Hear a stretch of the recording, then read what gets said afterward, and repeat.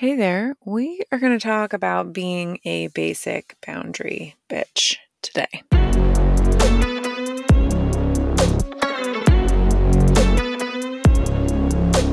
Welcome to the Me First podcast, the podcast for serial self-sacrificers and self-declared people pleasers who are sick of working so damn hard for love and acceptance and are ready to create a life of peace, love, joy, and ease from within. Welcome back. I'm so sorry that I didn't put out an episode last week. I literally spaced it. We have 100 things going on, and we had 3 showings on Thursday evening last week, and I generally record the night before because I procrastinate, and that's what I'm good at. And I just totally spaced it after the stress of cleaning up after everyone and trying to keep it clean for the 3 showings and whatever. So I apologize and thank you for joining me today. I want to talk about boundaries. Boundaries are actually what catapulted me into healing. I've mentioned this before, but when I was trying to stop being so anxious, so stressed out, and so triggered by the people around me, I bought a book called Boundaries. And I bought it specifically in that season of my life because it was biblically based. And I felt like I couldn't have boundaries and serve God. That was the logic in my head. And I thought, well, if this book is based from the Bible, which I don't even go by the Bible anymore because we know I thought that was actually written by man and skewed for power and whatnot. But in that season of my life, I was like, well, if this book is based on the Bible, it has to be okay. It has to be okay to have boundaries. So I read through this book, and it was like this huge permission slip for me to be able to say no, to see someone else's behavior as not okay, and not just keep bending over backwards and saying yes to everything that came across my lap and trying to appease everyone all the time. Like, it was okay not to do that. And it was crazy because some of the examples in the book were so spot on to the relationships in my life. So I was able to apply the examples that they gave so directly. And I was able to do it without feeling guilty, because boundaries are not a punishment for anybody else. Boundaries are your emotional, physical, mental limits. And for me, when I get pushed past those boundaries, and before I knew what a boundary was, when I would get past those limits, that's when the resentment would build.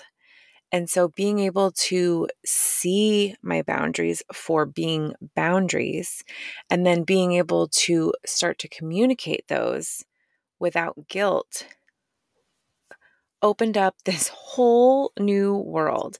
And it coincided exactly when we moved to Austin. I literally read that book in the summer in between leaving Hilton Head and getting to Austin. And it was insane because Beth's school, so she was going into 2nd grade. And when she was in school in Hilton Head, I always felt so much pressure to like be the class parent, bring stuff to all the parties, like show up all the time, which is wonderful. Like, that's a wonderful thing if that's what you're capable of. But doing that for me would send me into exhaustion. I am an introvert. And at the time, I didn't have boundaries, obviously, and I couldn't say no. So I would agree to all these things while I was running my business, while I had 2 other kids to take care of. And it would send me into these anxious rampages of, I'm never going to get it all done. Why did I agree to this? I'm such an idiot. This is depleting me. This is exhausting me. I'm burning out. And I would go into these cycles, like from bringing cupcakes into the school for a party. And I know that sounds extremely simple, but because I agreed to it and it was past what I had the capacity for. And so it would send me over the edge. And then coming to Austin, I was sure not to sign up as the class parent, even when they were asking, emailing like, we need a class parent, no one's signing up, please do it. I was like, I know that's not for me. And I mean, I've heard people talk about this in human design as well. Like when you sign up for something that feels forced or doesn't feel natural and feels forced and feels like you're pushing something, you're taking the place of someone who is literally supposed to be doing that. And that's why like staying in your own lane is so important because it serves the collective. So your boundaries, your physical, mental, emotional limits are there for a reason. They're not there to make you feel guilty. They're not there to like make you feel like you're not as good as everyone else because you can't handle stuff. They're there to tell you what you have the capacity for and when to say no and when to tell your loved ones what you can't handle, how you need to communicate, what is hurting you, what you need to restore your energy and feel loved and be able to give generously without resentment. So when I became a super basic boundary bitch, because I feel like the word boundary is so overused and it annoys me. And it's almost why I didn't want to do this episode, because I feel like everyone talks about them like have boundaries, whatever. But as a person in codependency, if I had not read that book, it would have been extremely difficult to start actually practicing boundaries. So here is what I want you to know about having boundaries. Boundaries are not requests. Boundaries are not telling other people how to behave. Boundaries are not punishment for family who you feel, or friends who you feel have treated you poorly. That's not the purpose of having boundaries. The purpose of having boundaries is so that you can clearly say in your life where your limits are, what you can handle emotionally, what you can handle mentally, what you can handle physically, and place those boundaries there for you, not for anyone else, for you to keep functioning as the human being that you were meant to be. So when you place a boundary, when you feel that you need to communicate a boundary because it's a repeated problem in your life, let me give an example. I'm going to give an example with my kids because I feel like a lot of parents don't think that they can actually place boundaries with their kids. Okay. So I have a few days a month where I am so exhausted and in pain that I can't really do that much in the house. And my kids now know this, but there was a time in my life where I would just push through those days instead of letting my body rest and letting myself have the silence and the solitude that I really actually needed in those days. I would push through. I would be really snappy with my entire family, my husband and my kids. I would be exhausted and I would have these incredibly deep depressive episodes every point in my cycle because instead of resting when my body told me to rest, i.e. physical limits, physical boundaries, I pushed through and then I would resent. I would resent my kids for needing stuff. I would resent my husband for not helping me, all the stuff that happens on a daily basis to most of us, right? But this was a repetitive problem. So one of those months, my husband was away traveling and I was like, great, like now I'm going to really suffer through this cycle, through these few days because I don't have help from my husband. and I have all 4 kids by myself, and I'm going to be exhausted. I'm going to be really irritable. I'm going to not be feeling good. I'm going to be in pain. I probably won't even sleep well. This is terrible. And my oldest at the time was 9, maybe 10. And I was like, you know what? I am not feeling well. I need to rest today. So I'm going to have you guys watch a movie.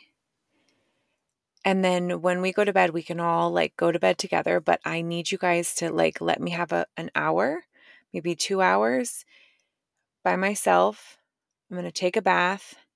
I'm going to rest, and you guys watch a movie. And if you need help with the baby who was 2, if you need help with the baby, let me know. I'll be down to make you guys dinner, but I need these 2 hours. When I tell you that they heard me, that they knew that I needed that rest, and that they checked on me, they brought me water. They asked me if I wanted them to make dinner for everyone, which they ended up doing. I think they made everyone mac and cheese or something, which that's not the best dinner for the kids, right? But it also helped me not go down a deep, dark, depressive episode for days afterwards where I'm not the best. I'm not showing up the best for them. I'm not showing up the best for me. I'm not showing up the best for my husband because I ignored my limits and didn't place a boundary.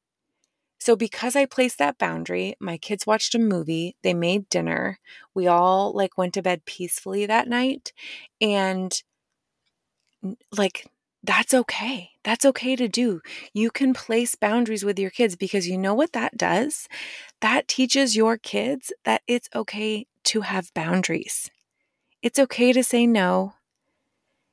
It's okay to listen to your body. It's okay to listen to your instincts and say no when you want to, and express to others how you're feeling and let people know that you need a break. Like that's all okay, because I certainly wouldn't want my daughters growing up thinking that they never got to listen to their body when it says rest. I don't want to set that example for them. So, it is okay to set boundaries with your children. My children now know that if I am getting my period, that I'm going to need a day where they're not super crazy. And for sure, I felt guilty that first time. But seeing how that 1.5 days of rest allowed me to move through that point in my cycle so much faster. And that's the case for everything, right? Like when we have boundaries, when we have limits that are being crossed and we just try to ignore it, or push it down or resist it, it's going to make it so much harder in the end. Like, let's say you have a family member who keeps giving your kids sugar when you don't want them to eat sugar, right? And you keep biting your lip. You keep just being annoyed by it. You keep getting angrier and angrier, and resentment is building each instance that this happens, right? And you ignore your instincts to say, please don't give them sugar, and you just let it keep happening. And then all of a sudden, you scream and you're like, why are you giving them sugar? I don't want them to have sugar. And your family member looks at you and is like, oh, like I'm so sorry. I never would have given them that if you had said something. Because a lot of times I definitely assumed that other people would just know what I wanted, what I needed, how I wanted my kids to be treated. I just assumed. And that's so unfair because the people who love you the most, the people who cherish the relationships they have with you, they want to know your boundaries because they want to know how to support you, how to love you, how to have compassion for you in the best way for you. So, not sharing your boundaries is actually pretty cruel because you're setting up everyone in your life for failure. Because as clear and as obvious as your limits and boundaries might seem to you, they are not. They are not obvious to anyone else in your life. I promise you that. So boundaries are a kindness. They're a kindness that you give to the people around you. Because you don't set boundaries by saying, if you do this, if you keep giving my kids sugar, you're not going to be allowed to see them anymore. That's not setting a boundary. Setting a boundary is saying, I don't want my kids to have sugar. So I would appreciate if no one gave them sugar. And if that's something that you really want to do, then we're going to have to set like a more strict boundary with maybe your time alone with them or whatever, like be more clear with what they're allowed to eat, whatnot. But it's not you're not punishing anyone. And if you're angry and resentful about previous boundaries that you didn't communicate, and so you have some stuff built up there, that's something that you need to work through before you're able to communicate the boundary the way it should be communicated. And then if you have people who don't respect your boundaries, some people will feel triggered by your boundaries. In that case, it's like it becomes so clear the way that people react to your boundaries. It becomes so clear who is in your life for you and who shouldn't be, or who should have limited access, or maybe we don't call them every day anymore because they don't seem to want to know why or how they're hurting you. Because you could have a family member who calls you every day and never asks you how you are, and they go on some rant about what their sister-in-law did, or what their mother-in-law did, or what their husband did, or what their kids did. And they could go on that rant every day. And then when you say, listen, I really want to be there for you, I really, really do. But when you vent on me every day, it really affects my mood and disposition for the rest of the day. So I'm happy to listen for 10 minutes a week and let you get it all out. But the rest of our conversations, I would appreciate if we kept it more high vibe, or we tried to look at how to fix things as opposed to just going through problems, or we maybe tried to have a more empathetic view because it's hurting my heart. And if that person then snaps at you and says that you're inconsiderate and you don't care and all this stuff, and it's like, okay, like I'm happy to listen to you talk.